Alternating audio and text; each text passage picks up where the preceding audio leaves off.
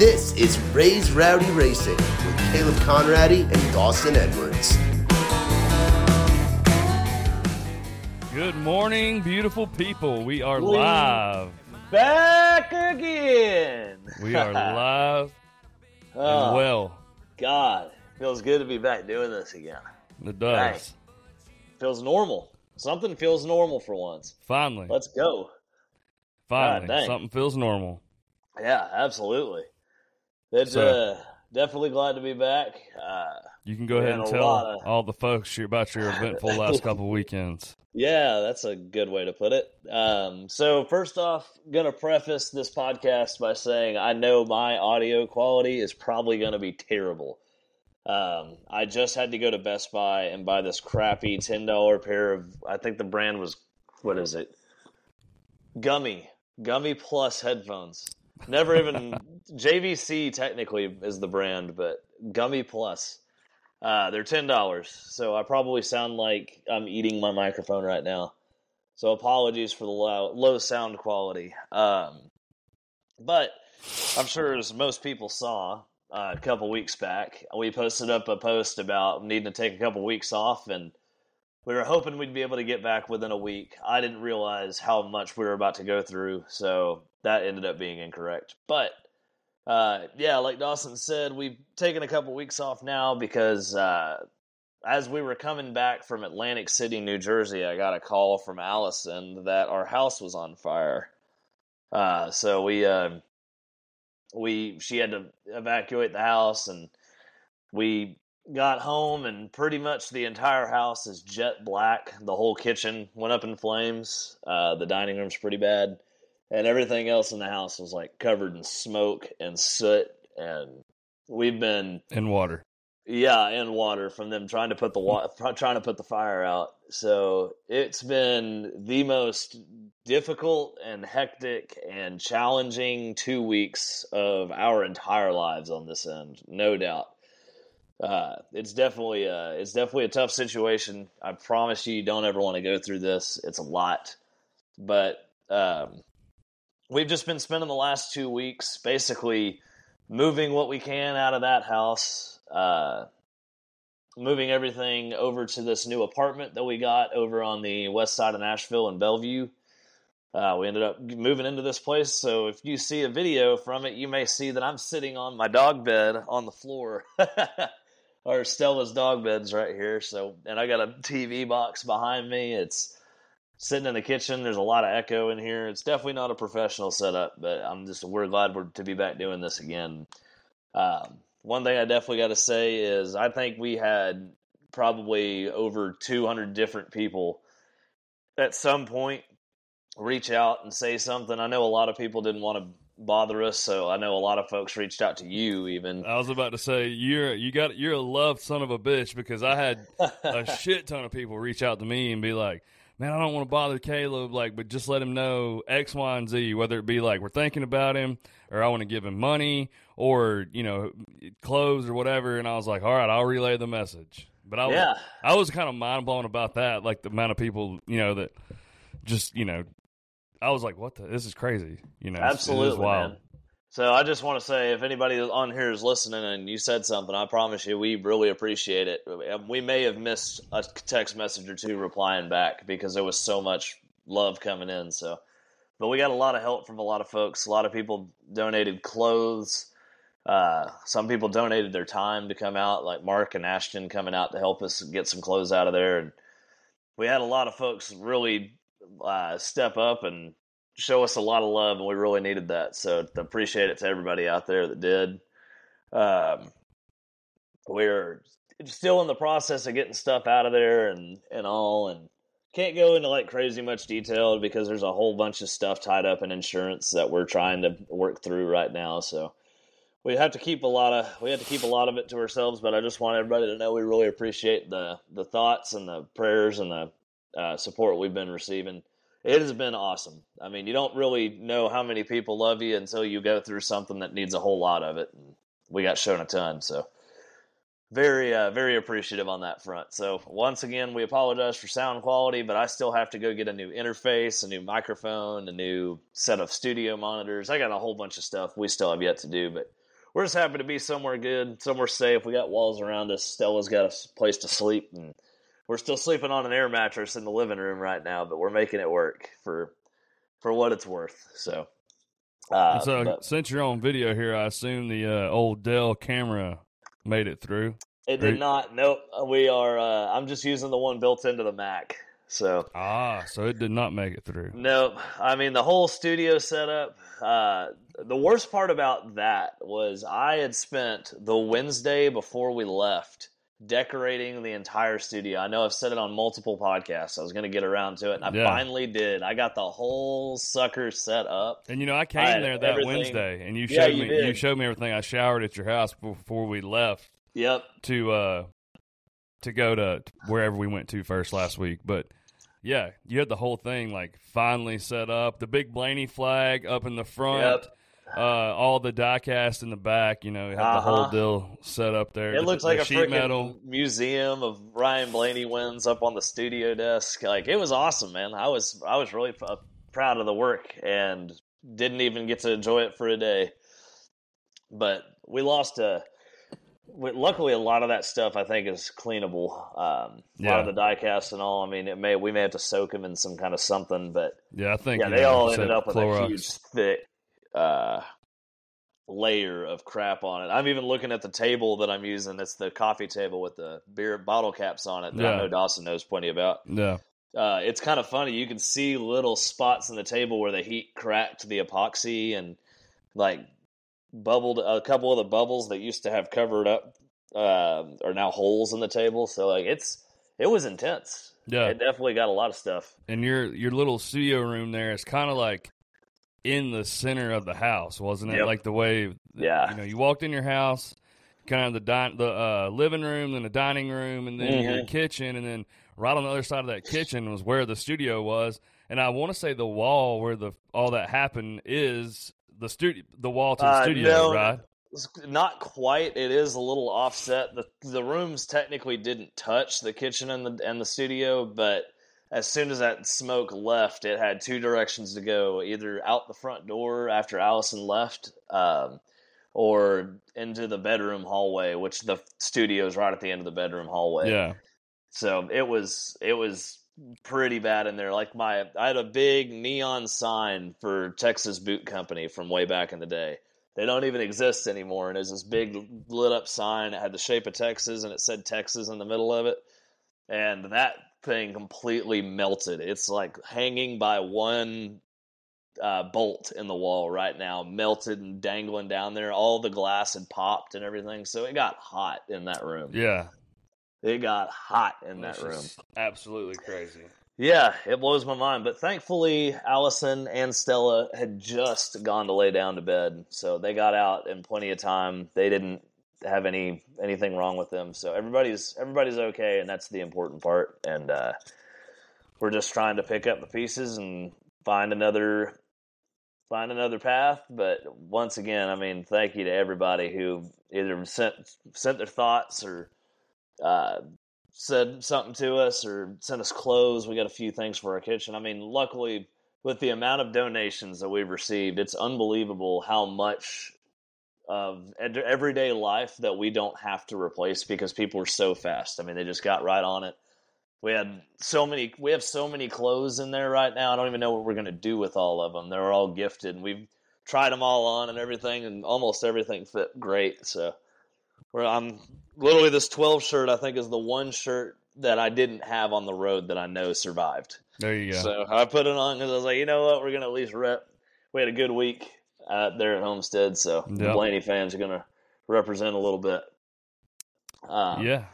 But yeah, I mean, enough about the house fire. I know we can talk about that for a full fucking hour if we wanted to. Yeah. I promise you, folks, you don't ever want to go through it. So whatever you can do, make sure that you're prepared in any situation, because it would definitely help you out. Yep. Everybody go buy fire extinguishers. Get whatever that company is that sponsors John Hunter and Nemechek in the Bush series. You can go contact them. Yeah, absolutely. Anyway. Yeah, this weekend we were in we did the Greenville Music Fest, which was the first outdoor festival we have done all year where it did not even rain a drop. I was Didn't so even surprised. have a chance of rain. It was awesome. Yeah, and it was like the high was like in the 70s, and like by the time the night came, like I actually wore a jacket all day. Like, a lot of guys did. Like, there were people wearing long pants and jackets and stuff. Like, it was that once the show started, it started dropping down. When the sun set, it was getting down into the 70s and high 60s. So yeah, it blew my mind that there was no rain for that day, but it was beautiful. And our buddy Randy Adams was at the show. We didn't get a chance to talk to him, but he was there. He was, yeah. Randy, and then I think he ran a 5K. Yeah, he did. Connor, he ran a 5K and then ran a 5K, then came to the show. He actually sent me a video of Travis's talkback was on when the show started. Had to run out there and turn that off. I didn't even notice that. I must have left the stage at that point. Yeah, he's like, he actually knew what it was. He was like, was that the talkback that you were fixing? And I was like, yep, that was it. That's hilarious. And that was great all the way around. It was a big festival. Brooks and Dunn headline. That was my first time seeing Brooks and Dunn. I know you were on tour with them last year or 2 years ago, so you've seen that whole deal a bunch. It was kind of funny going back to that spot. I told Dawson in the middle of it, I was like, man, it kind of feels like going back to our roots, going back home a little bit. Because when I started with Travis, we were opening up on a whole multi-date tour. And so it was kind of wild to go back and then rewatch the show again now that it's been separated by a couple of years. And I feel a lot more confident since I know what's going on now. Yeah. I'm not brand new onto the road. It was really neat. You get to say hi to everybody. There was a one thing. Honestly, with the whole house fire thing, I by no means am saying that it got overshadowed, but we didn't mention at the beginning here that over the course of the last 2 weeks, not just did the house fire happen, but we actually got home from that run and went over and said our last words to our tour manager, Scott Minkley. He passed away about, I think it was on that Wednesday. Yep, that Wednesday morning. The house fire happened. Yes, we came in. It was I've used the word a bunch, but I was like, it's been heavy around the Travis Tritt, camp and crew the last few weeks. Scott had a year-long battle with cancer, and that's it's cancer does what cancer does, and it sucks. And we kind of got the word. He only missed one weekend though, one weekend, and that was it. And like Caleb said, we got the word that he wasn't doing well, or we knew he wasn't doing well, but we got the word that he was, it was coming close to the end, and then we had already made a plan. We were going to go over there Sunday when we got back off the road. Saturday night, Caleb's house catches on fire. And so, and Caleb still goes over to Scott's. We went and said our goodbyes even after his house is burned down the night before. And obviously that was extremely sad. But he talked to us. He knew who we were, which was cool. But then he passed away on Wednesday. That following Wednesday, in the morning. Just a couple days later. And, it was, it sucks really bad, but it is what it is, I guess. I really don't know what to say about it. Yeah, and so that's kind of what brought it back up is the going around to back to a familiar camp like that. It was really crazy. How many folks came up and just said something along the lines of like, hey, we've been thinking about y'all, like, really sorry to hear about what happened with Scott and this and that. And it's people that we haven't even seen in 2 years. I mean, I haven't run across any of these guys since Brooks and Dunn's reboot tour that we were on ended, and that was 2021. Mm-hmm. And so these guys are still coming up to us after all that time and saying something to us about it and sending their condolences and everything. I mean, Scott was a really well-respected and well-loved member of the touring community, and it's kind of funny, as distant as we can all be and as far-flung as we all end up, everybody kind of remembers who they like and who they worked with a lot. Yeah.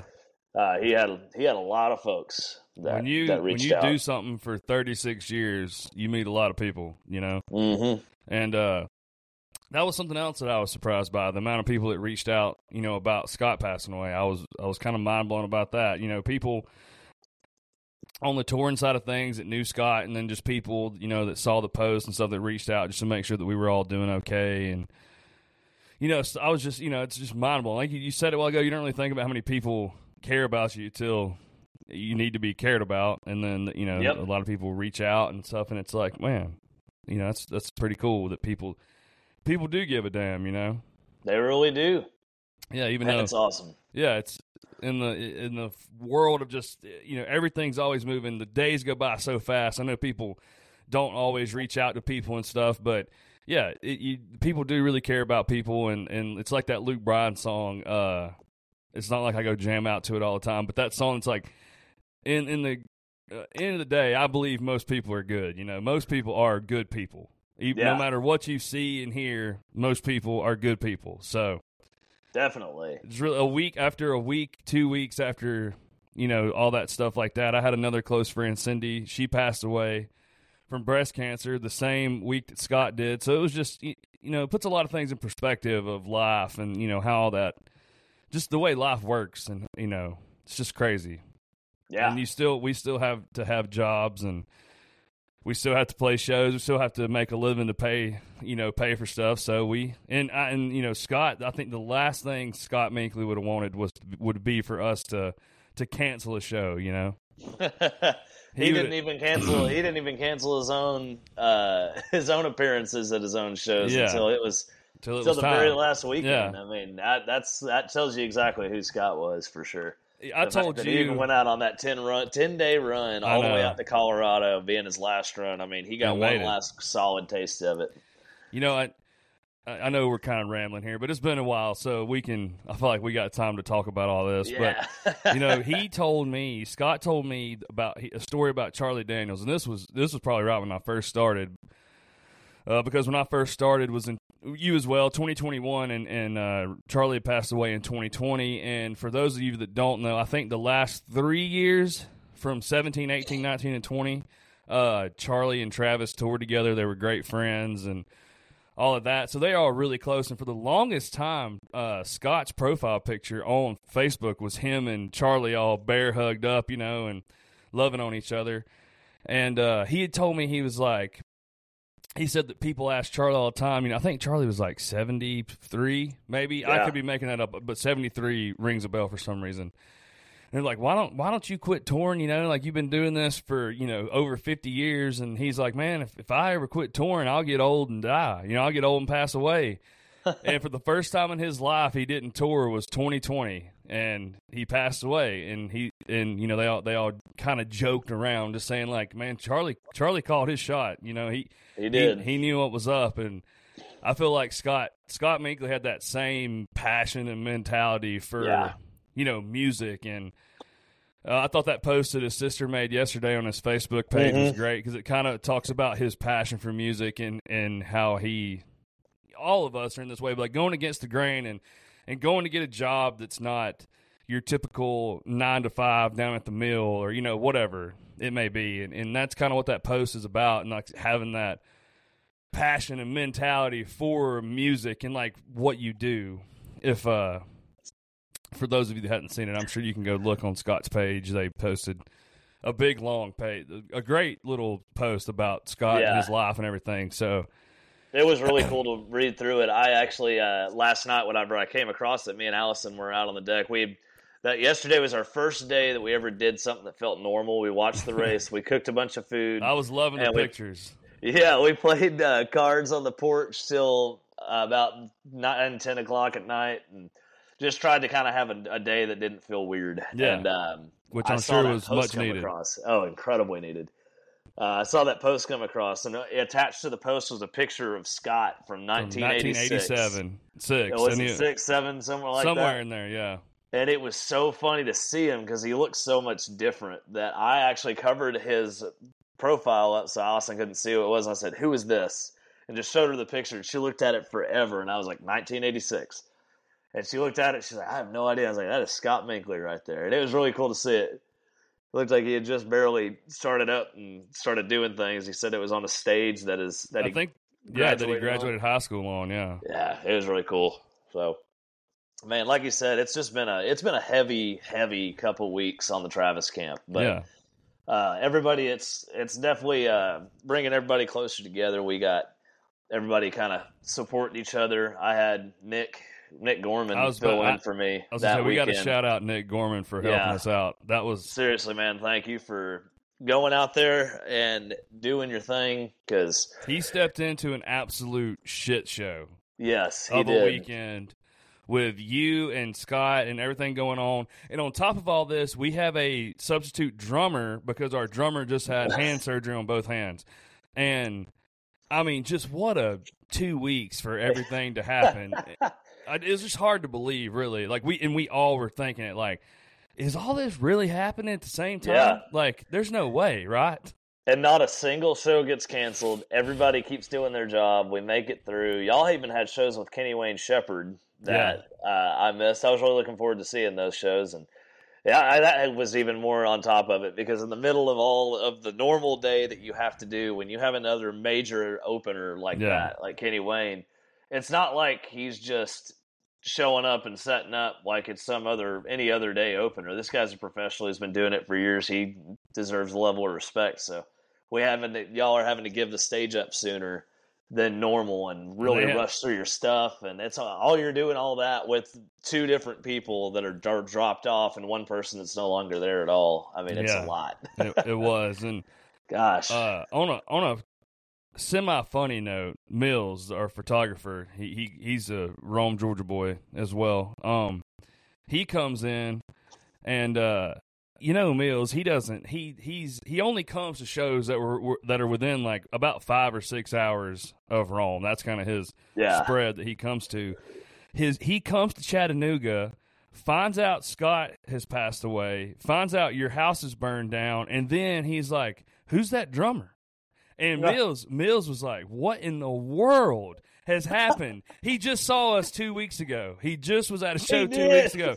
And it looked like somebody slapped Mills upside the face. He was so confused. And I mean, we all we felt the same way. And I was like, "Mills, it's been a week. Let me tell you. It's been a week." And he was just mind blown. And I was like, "Yeah, so are we." I didn't even think about that. I forgot that he was going to that show. Yeah, he came to Chattanooga. I can't imagine walking and just not knowing any of this. I mean, I'm amazed that that word hadn't made it to him yet. I mean, good Lord. Yeah. There's so many people that say, "Man, I wish y'all had said something." It's like, dude, we've told so many people, we don't even know who we haven't told anymore. It's not, don't take it personal. It's just, holy crap, it's been so much going on. If you straight up just told someone those three things, they'd probably be like, "Man, you're lying. That's a joke. That's stupid. You're looking for sympathy." You know what I mean? Like, they wouldn't believe. So I wouldn't. If someone told me all that bad stuff had happened to them, I'd be like, "Yeah, there's no way." And I was like, it really did for us. I'm telling you, man. Even Travis said it himself. He's like, "Man, this camp just needs a break." Like, holy Travis crap. said that?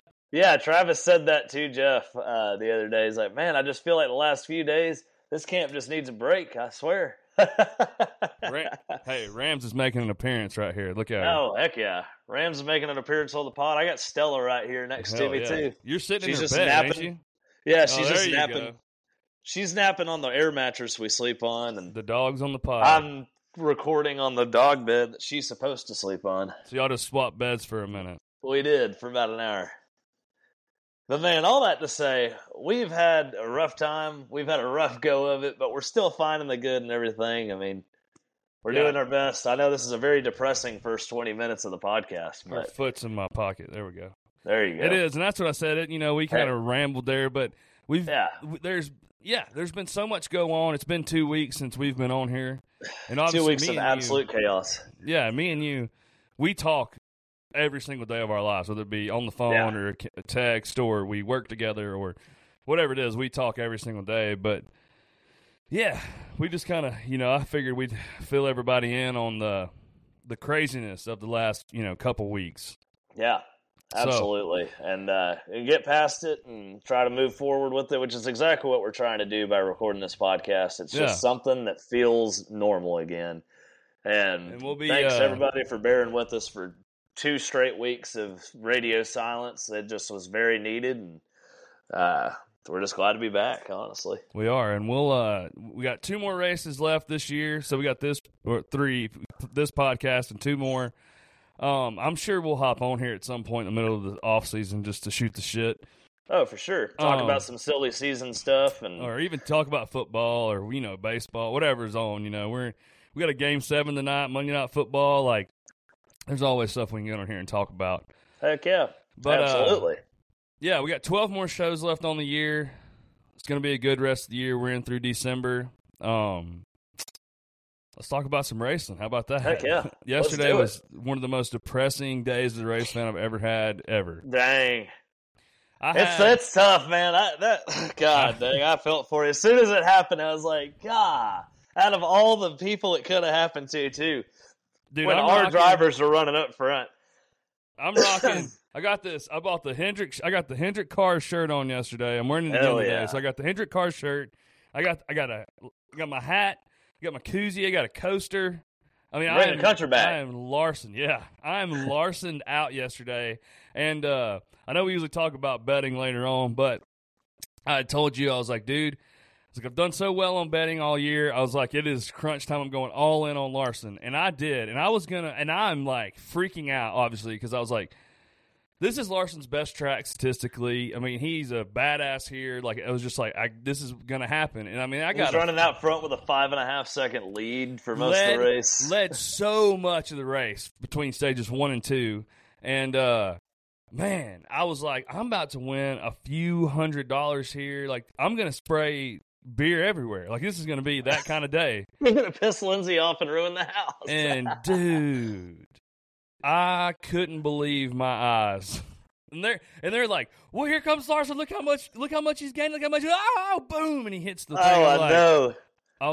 I couldn't even. I didn't even like holler or like scream or anything. I was like, I didn't know what to say. I just had my mouth open, like, yeah, did that really just happened?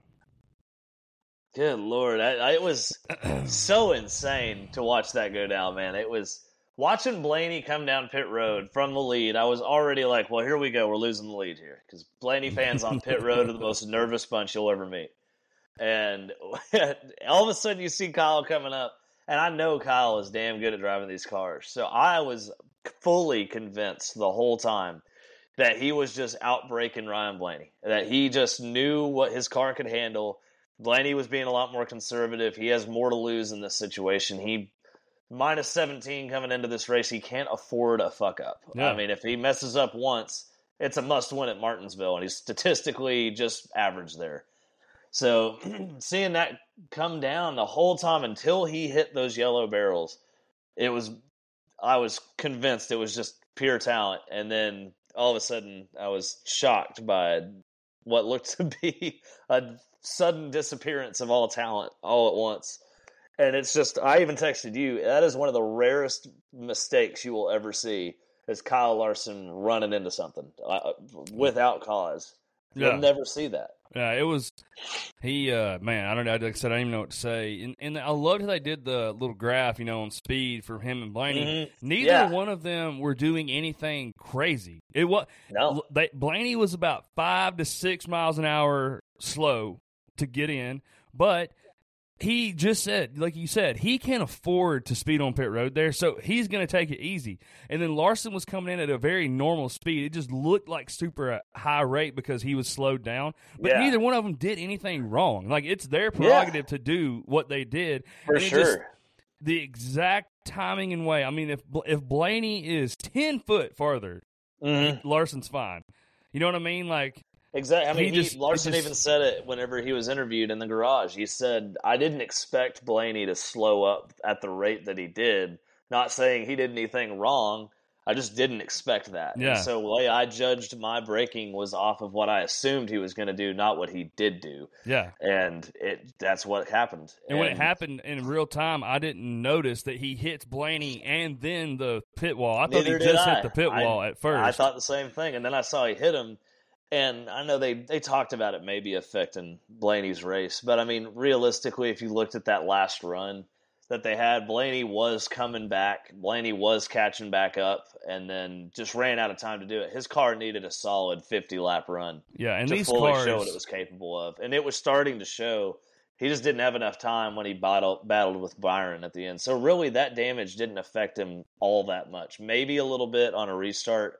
Short run speed, it might have done something. But on that long run, I really don't think it was as drastic as it could have been. So. Yeah. And 2 years ago, those cars would have been absolutely destroyed.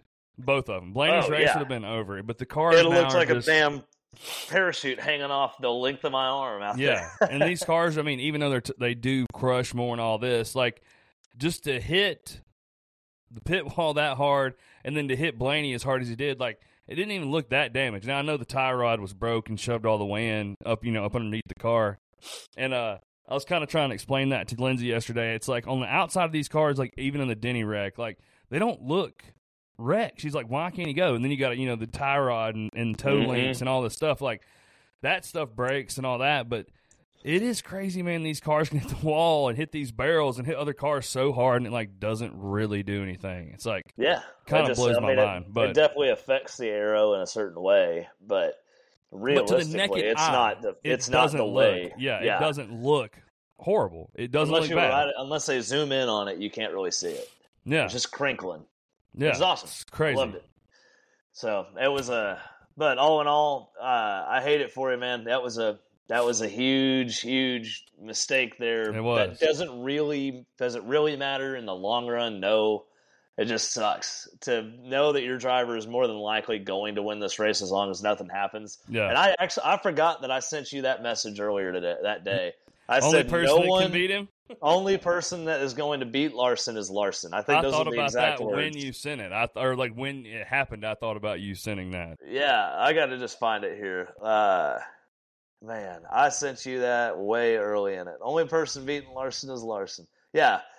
What time did you send that? And then what time did I text you? MFer. Let me see here. Oh, it's up past the Dale Tanhart picture. That's for sure.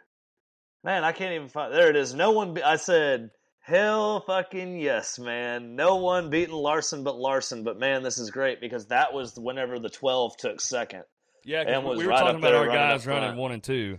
That was at 3:08 that I sent you that message asking if the Spectrum guy came and finished your fix. And 4:01. Let's see. A little less than an hour.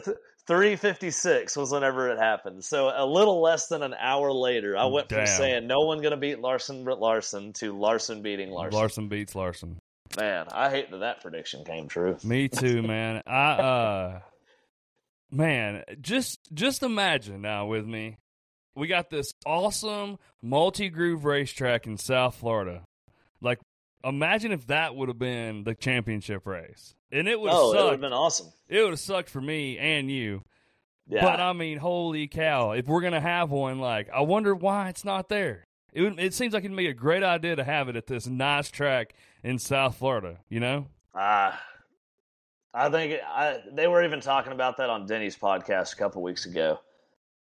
Man, I think it's just going to be really tough to move it. I think they're going to find any reason to tell you why that it can't be moved.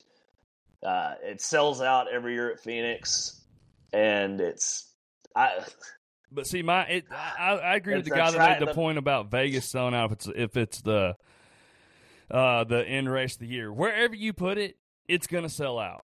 Yeah. Whether it's Vegas or there or Homestead or wherever, you could put it anywhere and it's going to sell out. I think the reason why I don't want it there is because there's just always a way NASCAR will find, okay, we're going to put the race at Homestead because the product's so good, so we're going to change the product now.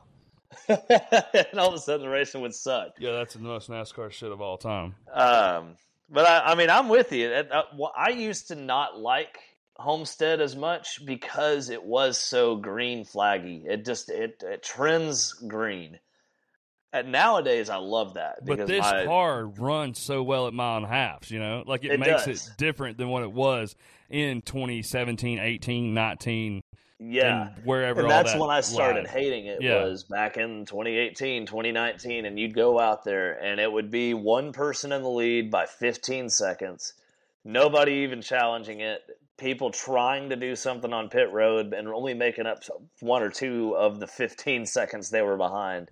So it was one of those things where it's just like, this track is a driver's racetrack. Nobody's going to wreck here doing something fully stupid without somebody else being involved in it. So there's not going to be a whole lot of just cautions pop up in the race.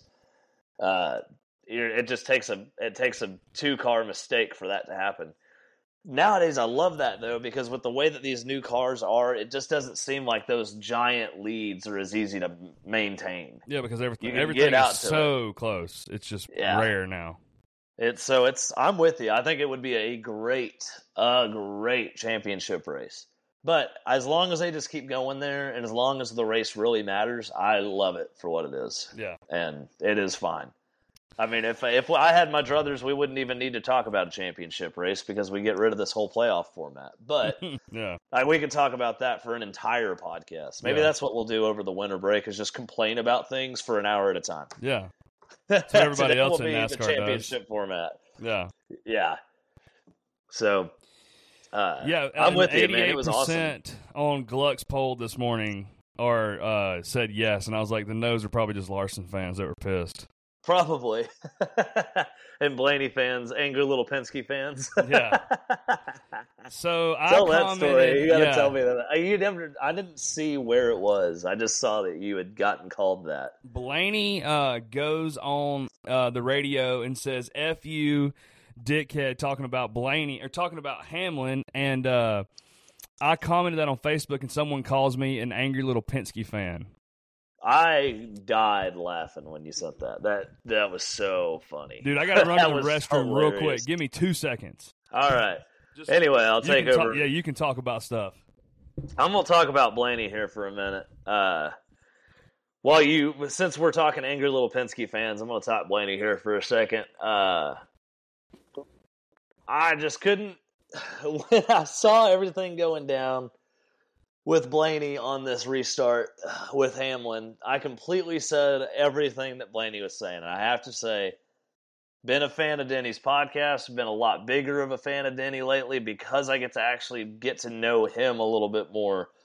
And so, am I a Hamlin fan by any means? No, but I've gotten to the point where I like him a lot more.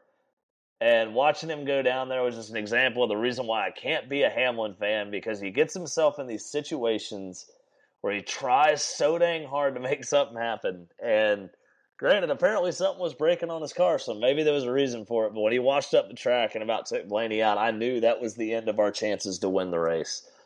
And I slumped so hard whenever that happened. And watching him run third place for the rest of the race, which I know there was the restart after Hamlin hit the wall, watching him run third place for the rest of that race just irked me a little bit, and I really was hoping he'd be able to get up there and make a huge move for it. I love that he finally did make the pass to finish in second, but man, that was a race that I never in my wildest dreams saw Blaney running well at. And suddenly here he is running in the top 5 consistently all day. Awesome performance from the 12 team. Just something I did not see coming from them. And really proud of the day that we ended up having. I can't believe Seabell ended up coming out there and winning the race by the end of it. That was a complete shock to me, but man, good for Seabell. Once again, the playoff magic continues with him. I did not have him picked for my Final Four, and here he is. He's going into it. So somebody's getting upset, and we'll find out who that is come up next week, since we have only one more race to go before the championship race happens. But yeah, as a Ryan Blaney fan, man, we had a great day, and we really made a lot happen.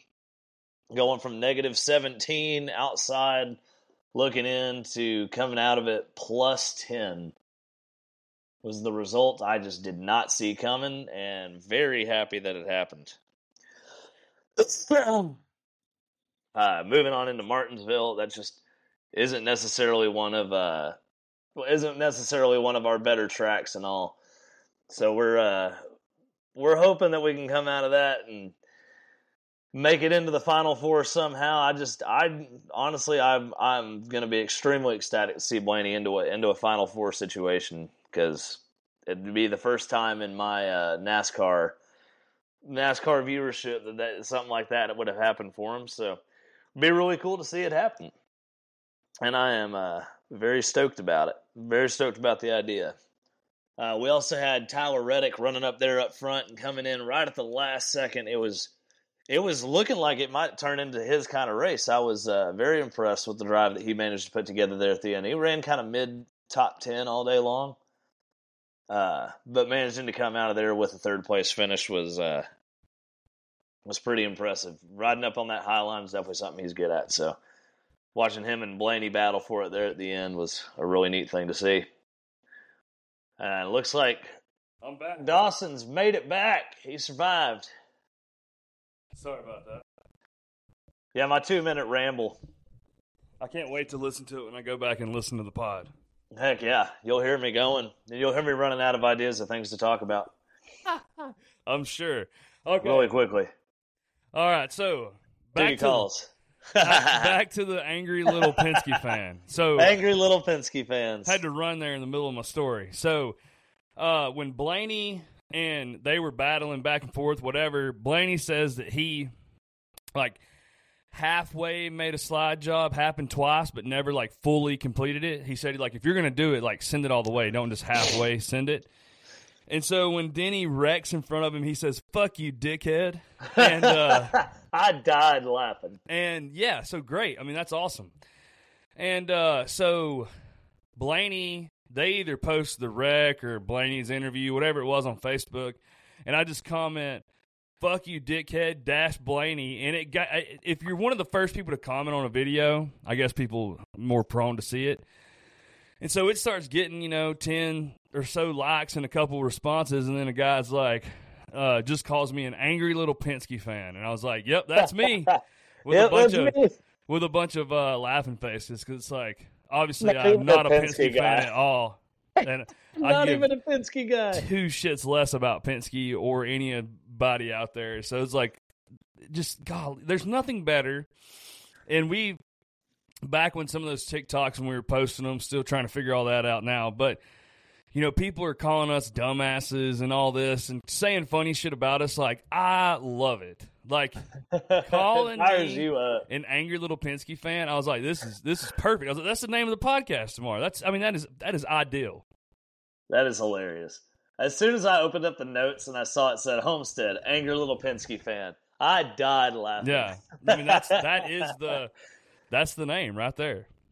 Yeah, angry little Penske fans. I just said it in my 2-minute spiel, but I was an angry little Penske fan when Denny Hamlin was running us up the frickin' track and sending us back into 3rd, 4th place.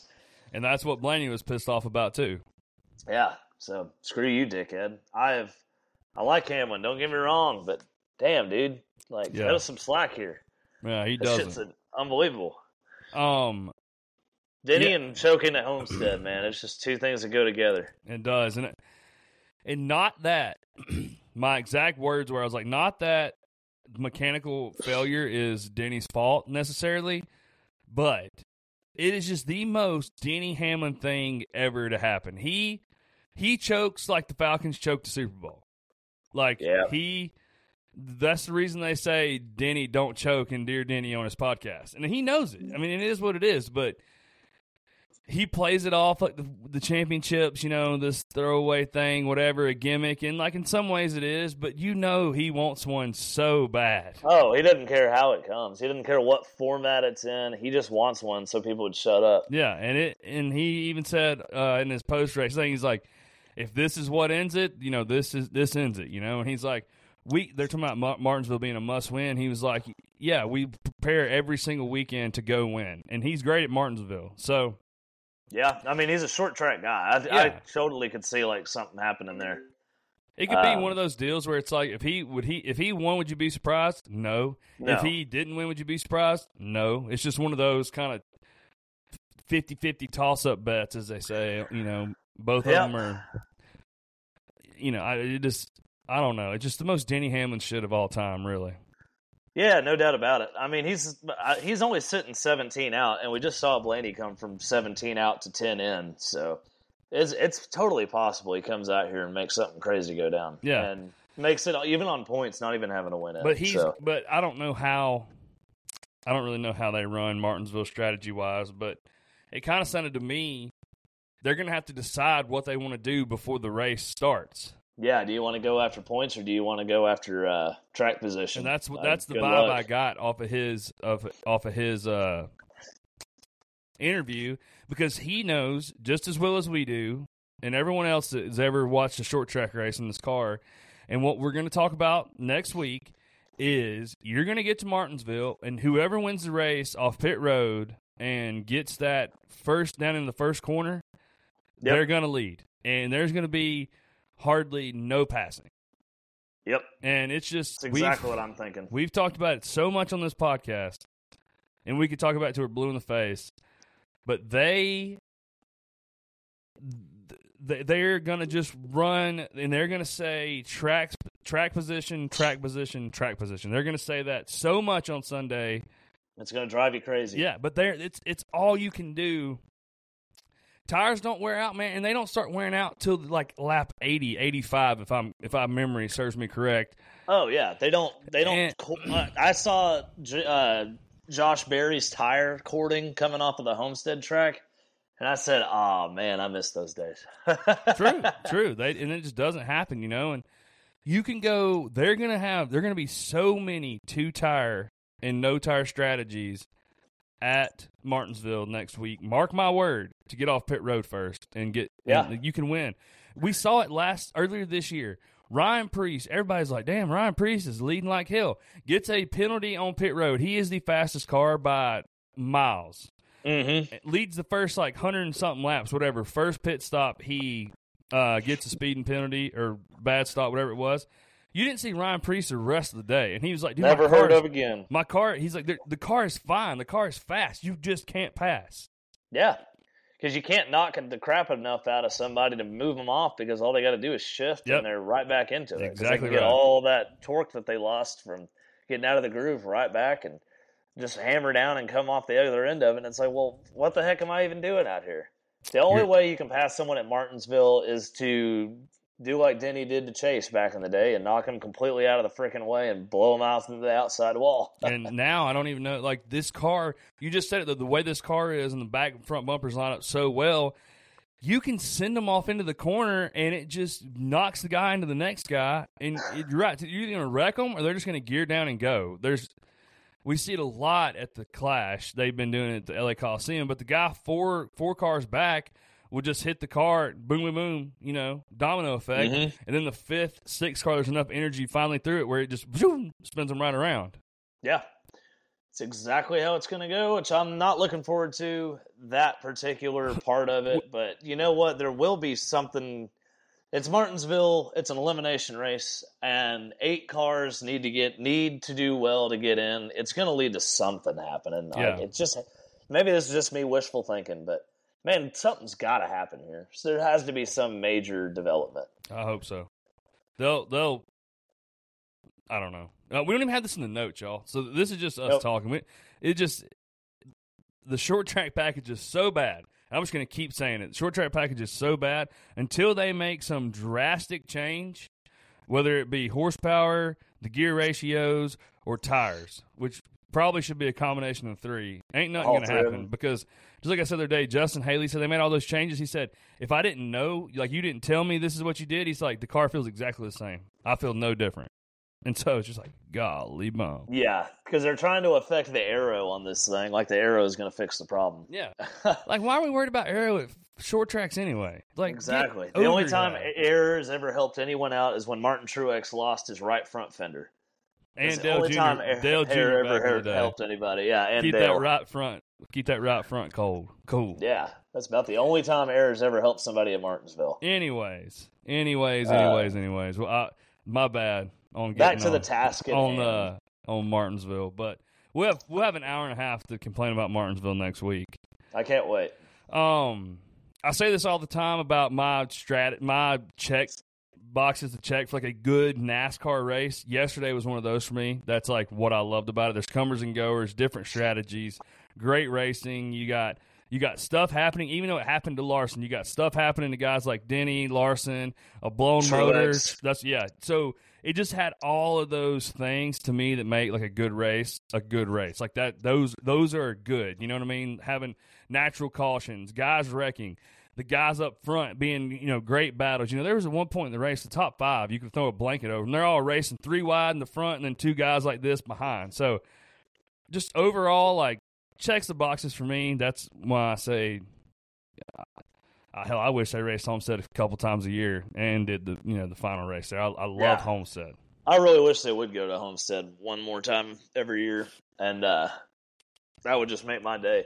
Especially now with the way these new cars race on it. Just because, like what you said, I mean, the whole race started out with Truex and Bubba Wallace.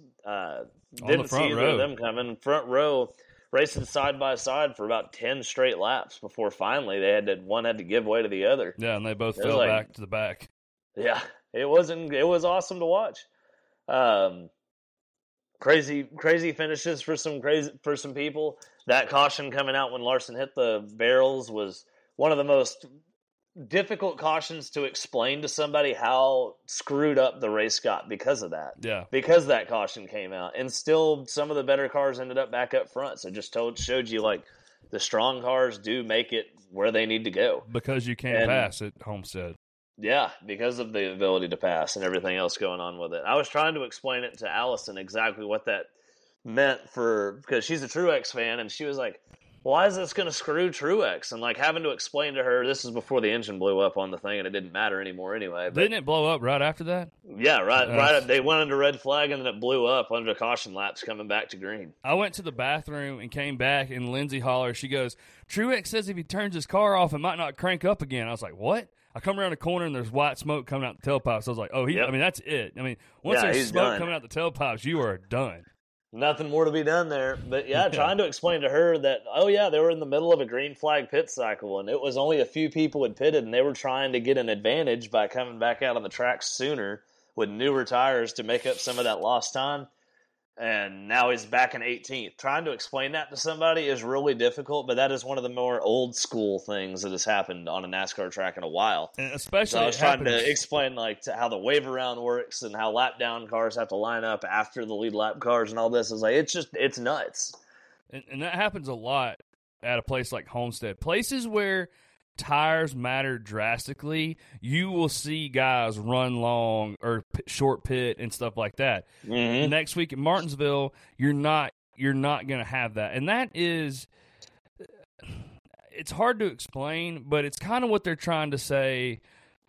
And I semi get this, but they're trying to say with the Daytona being the first race and Atlanta being the second race, having, like, you got this big audience of, like, probably 10 million people, will say, watch a Daytona 500. And, an average cup race averages at like 2.5-ish million, like 4 million on a high note, and then like 2 million-ish, I'd say. So they're saying you want to have all these people come tune in the Daytona 500, and they, see that race in a plate race, and it's just crazy.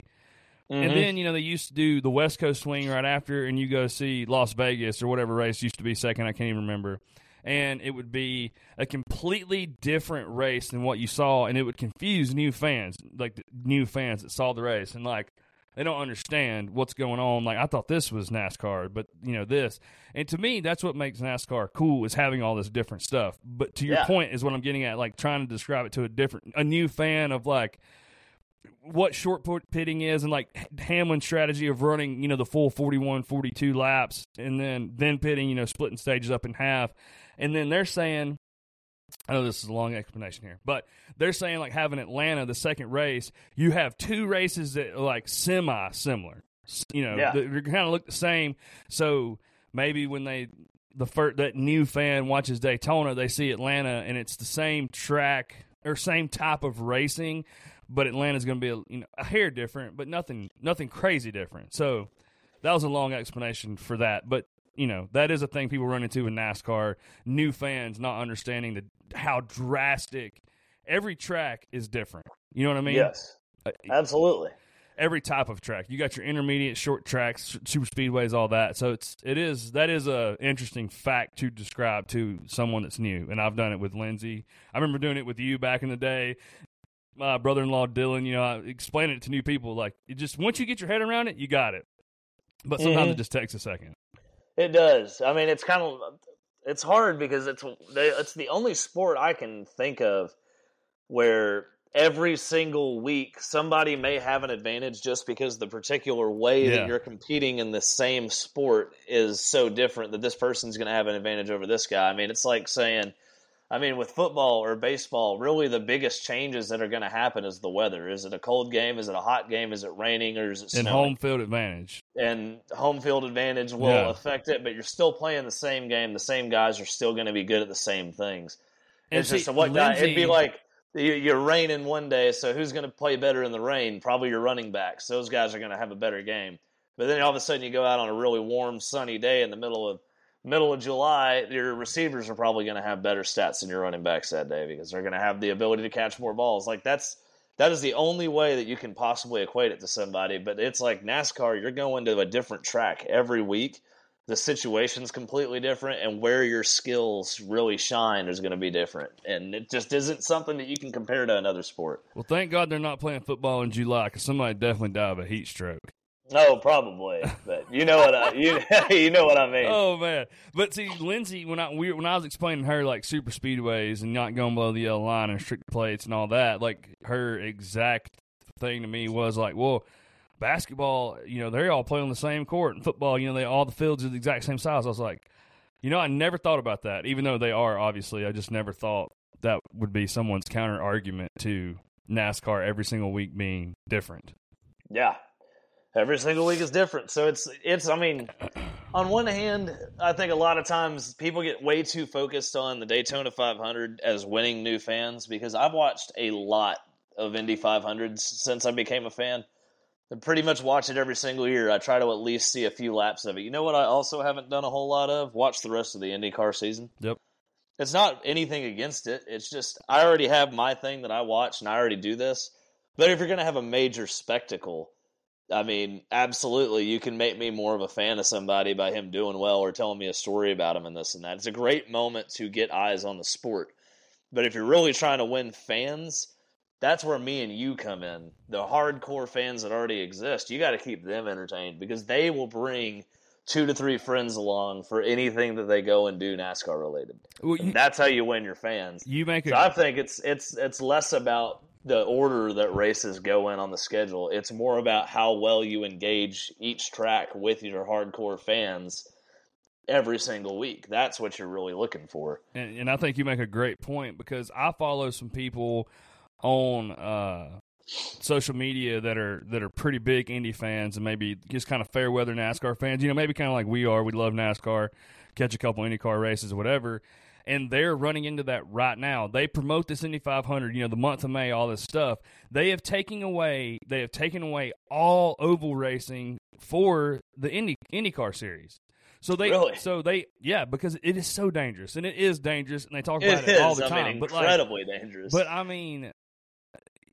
you just said it like that. You promote this thing, but this thing only happens once. You have a 20-something race schedule, and they're all on road courses. So the thing that you're known for isn't even 10% of what you actually do, which is so ass backwards. Which is exactly what we do with the Daytona 500 in a way. No, you're 100% right because there's only 6 of those a year now. Yeah, and it's cool. Don't get me wrong. I love the Daytona 500. I love restrictor plate racing. Those are all really, really cool events.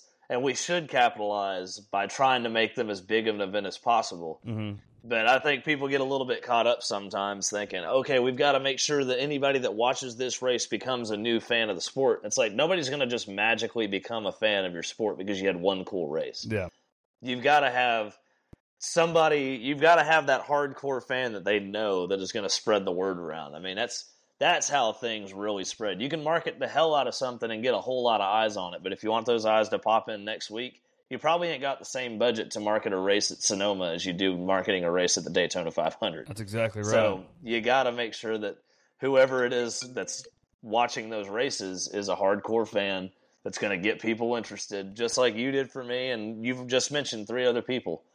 So that's how you spread the word. That's how you get it out there, and I think that's reasons why these Homestead races being so good, these 1.5 mile races being so good, if they're going to make up a bulk of your schedule, give us a good product.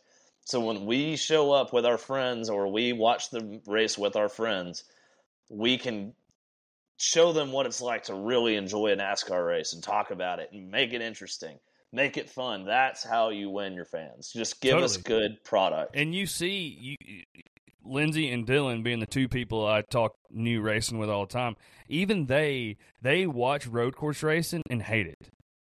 And it's like, why is it so bad? Like, why is it so different? I'm like, I don't even have an answer for you. I really don't. Like, I know what I think, but like I can't even fake it and say, man, I love this. I think they hate it because of the new car at the new track, because this is the only road course racing they've ever been able to see. No. That is why they hate it. That's what I'm saying. Like, the racing is so bad, just like it is literally follow the leader. So to them, they're looking at it like, well, why is this so bad and so different from an X, Y, and Z? Because even them just watching it for this year and a half, they already have their type of tracks they really like. And if it's that obvious to brand new people, like, why is it not obvious to and the driver? It's obvious to everybody but people fucking NASCAR, I guess. I don't know. But it goes back to what I said that one time where it's like, man, the dudes in suit and ties are making decisions the guys in fire suits should be making. Yeah, I mean, that's a great quote, and it really is. And it's just, 3 years ago, I'd have been like, man, give me 7 road courses in a season and fuck 1.5 miles. But that's not the world we live in today. And it does not. And that seems to be the world. The foreseeable future is what we have right now. And we have said on this podcast, like, let's capitalize on that. Then, like, the plate racing has been cool. They've seemed to do that, even though if they're saving gas and they're saying that's why the racing's great. I don't care. To the eye, like they say, it passes the eye test and it works. So, like, yeah, you might have to save gas and run 70% throttle, whatever. You know what I mean? Like, we don't know that. Just, do what you got to do. So they got 1.5 miles and plate tracks figured out. Let's either one, and I hate that I'm saying this, but one, we got to weed out some short tracks and weed out some road courses, or we got to fix the car. They need to pick one. They need to pick one, because I feel like for the last 10 years we've been chasing our tail, and the tail keeps running away from us because as we almost get the tail by getting the car right finally, but we move the tail away by making too many of the races the things that this car doesn't succeed at. Yes. And then we try to add those races back, but then we change the package of the car, and it's like we're chasing our own tail here. We're both the one. NASCAR is both pulling the tail and chasing the tail at the same time because they keep trying to fix one and the other. They need to figure out. Yeah, focus on one thing and fix that. Yeah. If you like the schedule that we have now logistically, then let's fix the car. But if you think that the car is fine and we just need to fix the schedule, like, pick one. Yeah. But I think the car is what needs to work. And I think that's what we should put the work into, because realistically, the schedule's not a bad schedule. It just looks bad at certain times because we have too many races this car does not race well at in a row. Yeah. So let's make the car better. I feel like that's a little bit easier than trying to change up the way the entire sport works. I've told people all the time, and then not all the time, just this year, but and then Dale Jr. kind of says it too now. You can't keep promoting Bristol. You keep telling these people, man, you got to go to Bristol. You got to go to Bristol. If this is your, trying to bring a new fan to the sport, you got to go to Bristol. It's like you can't say that now. Like, if I brought a friend to Bristol, they'd want to leave by the time before halfway, And that's why Dale Jr. says now, talking about Atlanta because it's so unique. He's like, dude, Atlanta's the hottest ticket on the market, and Atlanta's been awesome. I said it with the very first race. I was like, I like New Atlanta. I got to go there, and I was like, I like New Atlanta in person. Like, I'm here for it. And then Dale Jr. says it, and it's probably going to be sold out 2 times next year, even though it is probably going to be 30 degrees. And I like 30-degree races. I found that out this year, too. I like cold races over hot races because hot races are just the most brutal thing I've ever done in my whole life. Yeah. You can warm back up, but you can't undo a sunburn. Yeah. So, it's just, you can only tell me Bristol is good so much before I see what's on the track, and I've said it on here That's like pissing on me and telling me it's raining. Like, it's just not going to work. It's so true, man. And here again, we're off on the damn car again for the last 20 minutes, and it is what it is. We're back, first one back in a while, but we're just rambling. We're excited. We're just rambling, and it's fine. We're just excited to be here. I enjoy it. I'll tell you, I didn't think about Bell has his little handful of wins. I had no idea that this was Bell's first ever win on a 1.5 mile track. That was kind of surprising to me. That blew my mind when you put that into the notes. I got to really thinking about it. I was like, man, you're right. He's won on the dirt at Bristol. He's won on a road course, the Roval. One at New Hampshire. One at New Hampshire and Martinsville. Martinsville, has got one of those? Gotcha. He got into the Final Four last year at Martinsville. That is odd. We said it on this podcast when the playoffs started. We talked about Bell and the playoffs going together, and it was one of the first drivers we talked about how the playoff schedule just kind of leans into his driving ability, and it just the way it works out. Like 3 races at a time, they just kind of work out to Bell's abilities, and we didn't have him on our list, but we said, like, it could happen, and here it is. It happened. And, like... It's so strange, man. It is. What is it about it? These certain tracks. He can go through and have such a just not even mediocre, like better than mediocre. He's doing fine. Yeah. But just mid-race, just this... very mid-season lackluster season. Yeah, just like he's just kind of there, to the round of 8, and now into the Final Four 2 years in a row. I mean, last year he definitely was a lot more impressive throughout the playoffs, so I'll give it to him. But I just never would have picked Bell as a Final Four guy all the way through the season, and he just finds his way there. No one else would have last year either. Find your way there. I don't get it. So good for him. I mean, as long as the 20 makes it into the playoffs, I'm just going to start writing him in as a free lock on the top 4. Yeah. No matter what else is going on. I mean, you do something once, you can call it a fluke. Do something 2 years in a row, and it's like, oh, this falls into your wheelhouse. Yeah, this is a real thing for you here. Yeah, and that it's crazy. I'm here. Bell's just kind of like a. You go to a race. There's no Bell fans. There's no Bell haters. It's just like when they introduce him, no one makes noise, which is not really what you want. And as a race car driver, you want them to either be screaming or booing, one of the two. Yeah. So I don't know. Bell just kind of falls in the middle. He's a hellacious dirt track driver, and I think he deep down really, really, really wants to go back dirt track racing. We kind of talked about that on here before too. But he says it makes him better, and he's trying to figure out how to maneuver this thing, get better without being allowed to race dirt track cars. Yeah, he's got to. I mean, that's part of the deal. If you want to be a NASCAR driver, you make a lot more money than you do if you're in dirt. And so it's up to you. How bad do you want it? And this is your team. This is what you're stuck with, and make it work. And here he is in the Final Four 2 years in a row. So Big winner for Homestead is Christopher Bell. And that race even was a great example of what it's like to be in Christopher Bell's shoes. You run average all day long and somehow come out with a win. Yep. It's like race was like his season. Yep. Something else that kind of blew me away, and I want to go into a little deeper dive into this than when I just put in the notes here. The only driver to finish top 5 in both next-gen Homestead races is A.J. Allmendinger. And then if you dive a little deeper into that stat, A.J. Allmendinger, statistically, his best 1.5 mile track, oval track, not just 1.5 miles, it was oval track, so that counts all ovals, intermediates, super speedways, and short tracks. Homestead is his best track. Average finish, laps he's led, all that stuff. That doesn't count his road course stuff, just his oval track stuff. In the Cup Series, that doesn't count Xfinity either, but I was I don't know. I don't think about A.J. Allmendinger being Mr. Homestead, and not that he's going out and dominating races by no means, but he has a bunch of top 5s and a bunch of top 10s in his career at Homestead. So he's definitely got that Homestead feel of, I assume, ripping the fence figured out.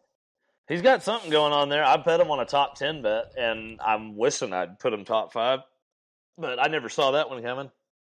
I'd listened to Dirty Modo the other day, and they were talking like, yeah, actually he's statistically pretty good here, so a top 10 for him isn't too far out of the question, and it was at plus 500. Wow. So he just wasn't picked to do a great job at this racetrack. And I so think you I put that down? Mm-hmm. Perfect. That's I great. ended up doubling my money this week at Homestead. Hell I yeah. won one parlay, and I won this AJ Allmendinger top 10 bet. Both of them netted me double the cash I went into it with. I'd completely zeroed out my account and came out doubled, so I'll take it.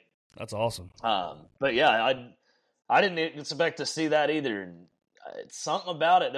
There must just be something about the way that it has a multiple grooves that he can just adjust to that with the road course knowledge. I don't know. Maybe I'm just talking out my ass, but yeah, something about it. He's got it figured out. Yeah, they always say Martinsville is a great track for him too, so he might be another one to look at just because it usually leans into road course racers a little bit more. It's just all going to depend on what Colin puts underneath him, I guess. Yep. But really cool stat. Very, very neat little tidbit to pull out there. Yeah, I thought that was really cool.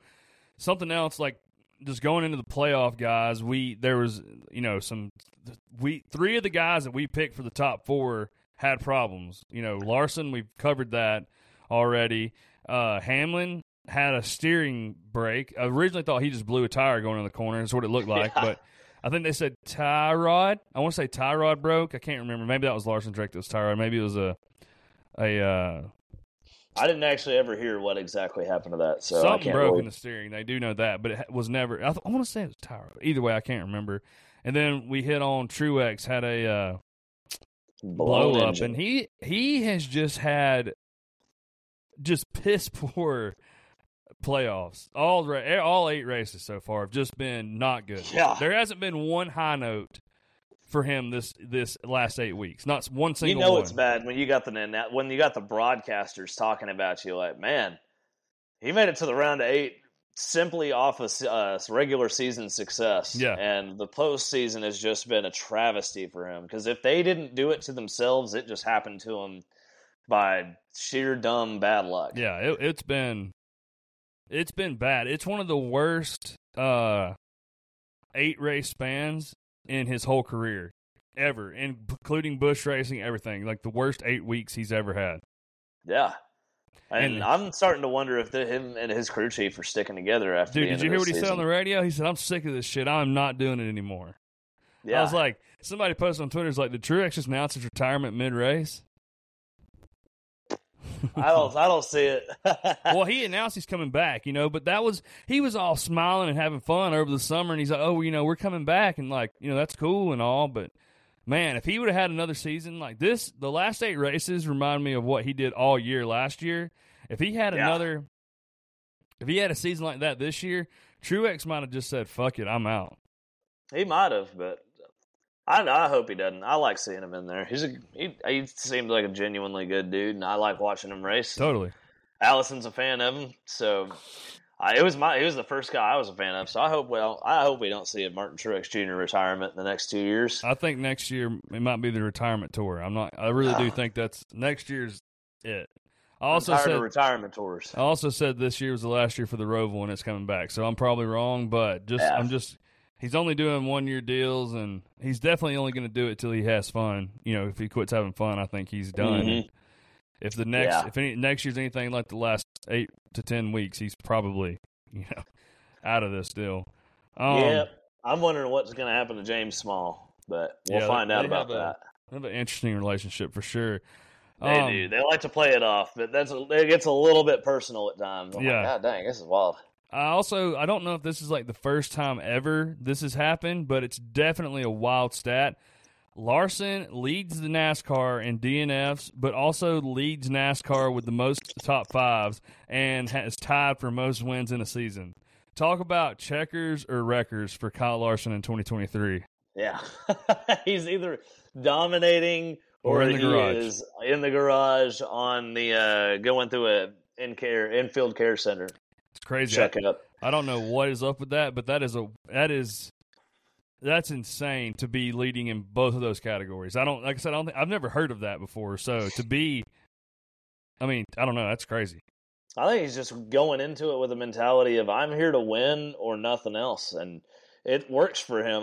You hear Denny talk about it in a really cool way, and I think you can kind of expand upon it to use it for other guys. But your level of risk management is completely different from driver to driver, where one guy is like Larson, comfortable going in off of the wall as close as possible, trying to get maximum speed out of every corner. They talk about and then he's you got all or guys, nothing. It, like Larson is just going to go balls to the walls, and he either wins races or it bites him in the ass. And I've heard Denny talk about him that way, in that same way.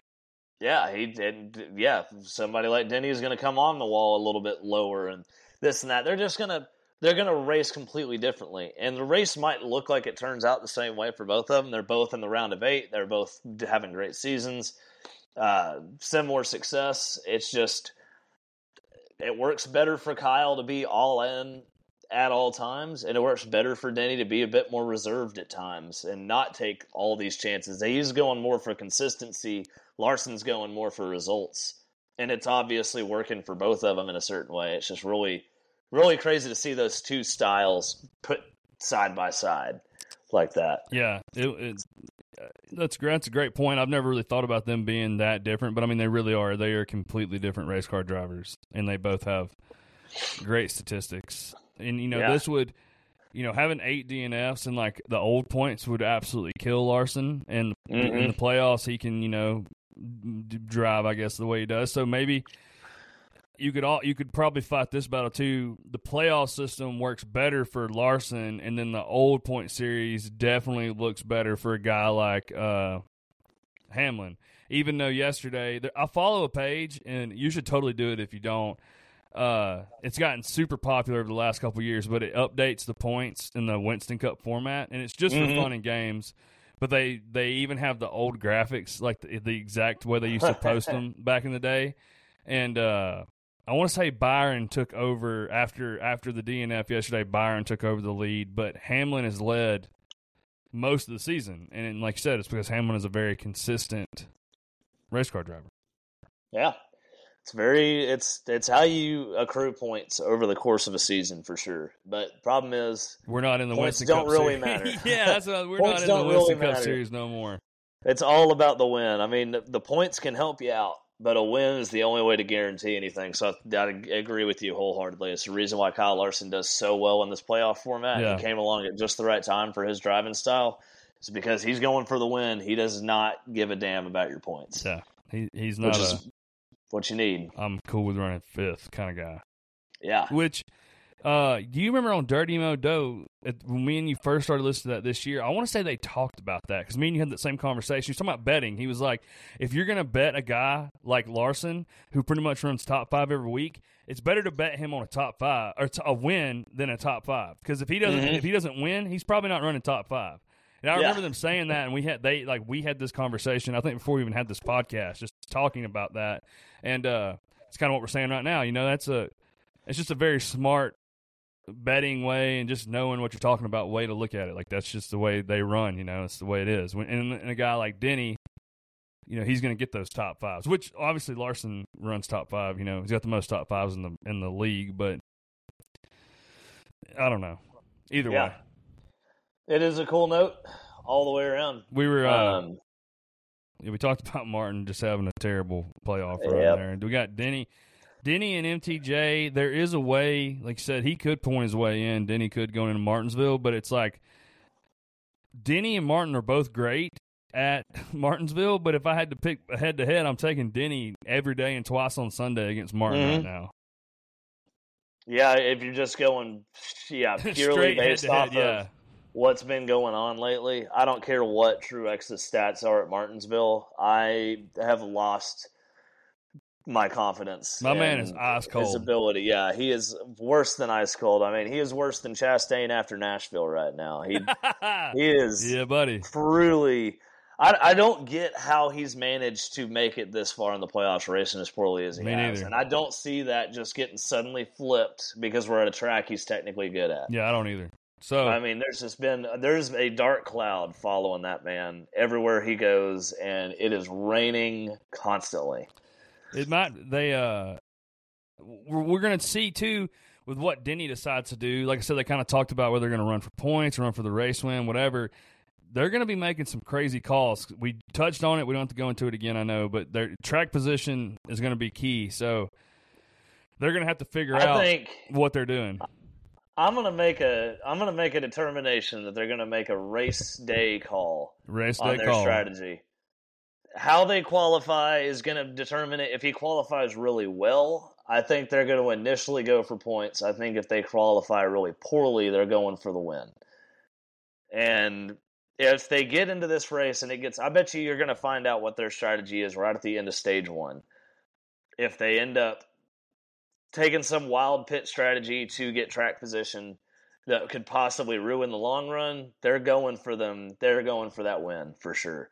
But you're not going to be able to know until the race comes, because I think it's going to be determined by how they are running through stage 1 that tells them whether they're going for points or whether they're going for the win. Yep. But it's going to be so hard for them to make that call until after that point. Yeah, it's going to be Martinsville is going to be interesting in that aspect.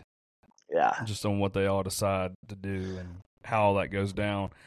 One of the last things that I had in the notes here to talk about and touch on was, and I kind of talked to you about it yesterday, something has kind of went on with the Fords in a good way. It has trended. Blaney ran great yesterday. You know, RFK, they usually, when they run, it's like both cars run well. This is the first time I can remember all season where the 6 ran so great, or either one, just one ran so great and one ran so bad. I mean, Busher ran awful. I mean, he was on a donkey. He was terrible. And I didn't see that coming at all.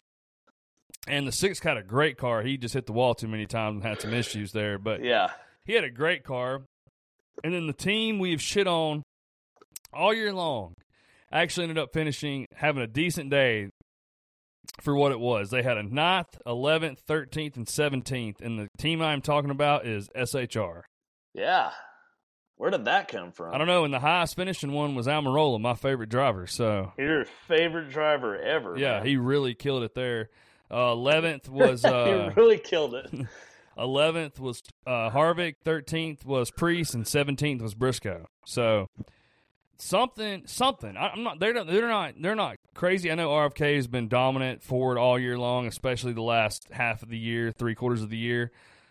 But something has happened, you know.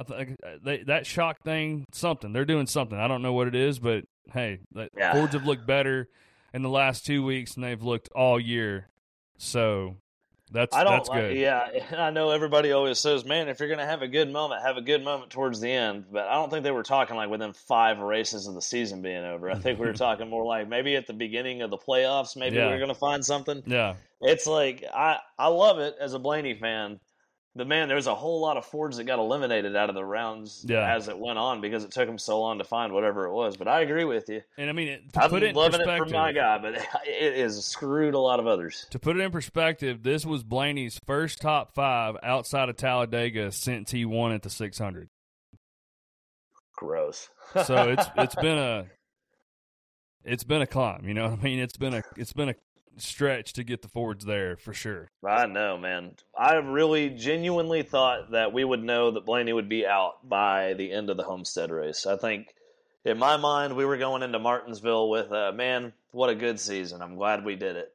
He's in now though. One race away, but now there's a genuine level of hope. The only thing we haven't seen so far is what this new Ford looks like on a short track. Yeah, if they have found something new, hope to God it translates. Hope to God we can come out of here with a good result, because all he's got to do is just protect his point lead. Yeah, he's got to get stage points. He's got to get stage points. So there was a time, I can't remember when Bubba was in the same sort of situation, but it's like kind of that if you can average 5th to 6th in each stage and a 5th to 6th in the race, you're going to be all right. But you can literally do what Busher did last week and finish 11th, 11th, 11th, which is a great day overall, but you're going to lose your ass on points. So, like, Blaney having just a top 10, if guys like Hammond and them to get points now, obviously this is what I'm saying, but if Blaney just runs 10th, it's probably not going to be enough if those other guys get points. That's my biggest problem with Blaney only being 10 points up, is that Truex and Hamlin are both really good at Martinsville. So all they got to go out there and do is just be Truex and Hamlin at Martinsville, and they will get stage points. Yep. Blaney, I don't know if I can say that with the same level of conviction. So he does have to go out there and have one of his better Martinsville races. And he's got to protect that points lead however he can, or hope to God both of those JGR guys have problems because, I mean, and even Reddick, that's another guy to worry about. You just got a whole herd of people behind you that are all capable of surpassing you by 10 points. I think it was last week they were talking about Buescher finishing 11th. He was the lowest finishing guy on the 8 out of the 8, 11th. You know what I mean? So if you're not running pretty much 8th or better, you're getting beat pretty bad in the way, just because the top 8, man, are the best 8 of the year. You know what I mean? Like, those are the guys that are having the best average finishes. They're going to run there. Like, they didn't just get to the round of 8. We kind of joked about Truex, but Truex had an incredible regular season that's got him there. I know the last couple of weeks have been bad. The last 8 weeks have been bad, but he's still one of the best cars in the field. You know what I mean? So it's just one of those things. I didn't have anything written down about trucks or Xfinity. I didn't really, get too deep in those. My boy Clegg finished 7th. I know that. Yeah. Had a top 5 bet on him. I had a top 5 bet on Dale Jr. That hit, which was cool. I've made 3 bets on Dale Jr. this year, and 2 of the 3 have hit, so it's pretty dope. Yeah. It sounded like you had a good day betting yesterday. You doubled your money. I did. That's great. Yeah, I had the Allmendinger top 10, and then I had a parlay set up, both of which were underdog picks. But I picked Chase Elliott to beat Chris Buescher, which was a brave pick, and I know it was a brave pick, but the only thing in my head was, man, Chase could just definitely come out here and have a fairly good day at Homestead. I could see that happening. I'm going to pick the underdog here and go with Chase. And he didn't have a good day. Buescher just had a horrible day. He didn't have a good day. Buescher just did have a worse one. Yeah. And so it worked out. And then I had Eric Jones beating Daniel Suarez because Eric Jones has been on a hot streak, and Daniel Suarez probably is looking at his last 2 rides in his current equipment. Man, he's cold his eyes too. It gets more talked about. More and more. Different headspaces. But I think Daniel Suarez is like a negative 130 favorite for that matchup. And I was like, no way. Yeah. No way Eric Jones doesn't come out here and at least get a couple positions higher than him. Yeah. I don't even know what the result looked like. Let me see if I can find it here. But I knew for a fact there was no way that Danny Suarez, with his lack of next year commitment rides, was going to beat Eric Jones. Eric Jones finished in 14th, and Daniel Suarez finished in 16th. There you go. Chase Elliott finished in 15th and beat Chris Buescher by a whopping good few positions. I think Buescher finished like in the 20s somewhere. 21st, yeah. 21st. So 6 positions there. Yeah. So, yeah, I ended up winning that parlay and the Allmendinger top 5 bet, or the top 10 bet. That ended up being a solid day for me, so I'll take it. I kind of said on here earlier, I bet differently this weekend than I have all year. I pretty much just put all my money on Larson that I would normally bet on a race. I did 2 little parlays that were goofy, but other than that, it was all Larson for me, and would have been a huge day, but it wasn't in the cards. But and sandbagged. Speaking literally of Larson, sandbagged it. The what you're saying about Hack of the Week, the award you the award nobody wants, but you got to earn the hard way. Let's go. Here it is, giving it what to my you got? favorite driver, Kyle fucking Larson, for being an absolute idiot getting on pit road. I mean, we did not pre-plan this. We didn't talk about Hack of the Week at all before this started. I haven't even scrolled far enough down to see that you put Kyle. Yeah, that's terrible. Oh, I wish I could read that. But yeah, that's terrible. Oh, man, dude. What I wrote in the notes is not podcast. No, that is not podcast material, but probably holy can't crap, say that on the pod. But is it funny? Is it true? So, Larson, he's got the crown. I don't really have any. We went in all in at the beginning. I don't have nothing else to say about Larson screwing up that The Hack bad. of the Week award is so unpopular, it even burned in the fire, and I didn't even try to save it. Damn. So, we're not running with it. I had. I thought for trading paint. I loved that 23, the Grimace car. I thought it was awesome. The little flames on the side, like it just fit perfect. The Grimace car was great. I thought the 45 looked stupid. I hated the 45 car. It just had a bunch of – it looked like a zebra. I didn't really get a good look at it at any point. I never really paid too much crazy attention to that car. The 45 was the Hamburglar. So they had the Hamburglar and the Grimace, together. The Grimace car looks so awesome, and the 45 literally looked like a zebra. So he gets my not trading paint. And then for an honorable mention, this was cool. I agree with this was cool. Harvick's 2014 throwback Budweiser championship car. They even put the yellow number on the roof. I was like, that was the icing on the cake. You know, that was when he won the championship. I was like, that's pretty cool. Yeah, it was really neat. And that commercial that ran in the middle of the race with him talking to Josh Berry was awesome. That was incredible. I mean, as far as I could tell, they were treating this race like it was the last race he was ever going to run. And I know it was emotional because it was where he won his championship at, but man, that was a really, really cool moment. Yeah. Giving a lot of credit to Kevin Harvick for what he's done for the sport. It's going to be sad to see him go, but thank goodness he's becoming a broadcaster, so we don't have to worry about missing him for too long. Yeah, he'll be right back at Daytona, and I mean, it goes without saying, Kevin Harvick's a first ballot Hall of Famer legend of the sport with like 60-plus wins and, you know, a championship and just everything the dude's done. You know, he's a legend. So everything they do for him is cool. You know, they Rodney Childers gave the command to start engines. They had him lead the field there for a minute, and I'm sure Phoenix, where is his best track statistically, dude has like 1 million wins there. I'm sure Phoenix, there's going to be big time stuff going on at Phoenix. Yeah. I'm ready to see what the throwback car, what they do. I'm ready to see all that. That'll be exciting. Yeah, getting closer every day, man. Yep. But so anyway, I guess we're going to look forward to a good Martinsville race. I just looked up Blaney's stats there at Martinsville. I was completely wrong. He actually is pretty strong there. So there we go. I think it's going to turn out to be a good day. I think it was like he finished in the top 5 twice the last 3 races. And hoping and praying he stays there.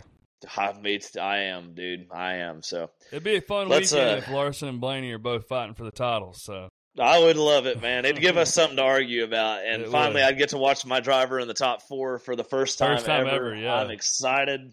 I'm very nervous. I'm excited. Let's hope it works out for us. Hell yeah! I need another diecast to wait a year on. So.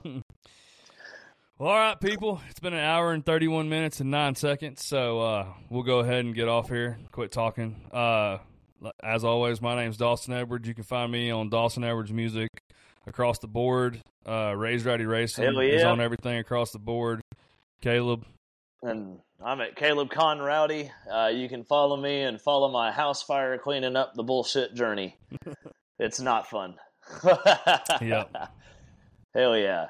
But thank you guys for listening. Hope y'all enjoyed it. Yeah. Peace. And go out and live the hell out of your life. Yeah. God damn it. Tell people you love them. Yeah, do that. We love y'all. We'll see y'all next week. Love y'all. Adios.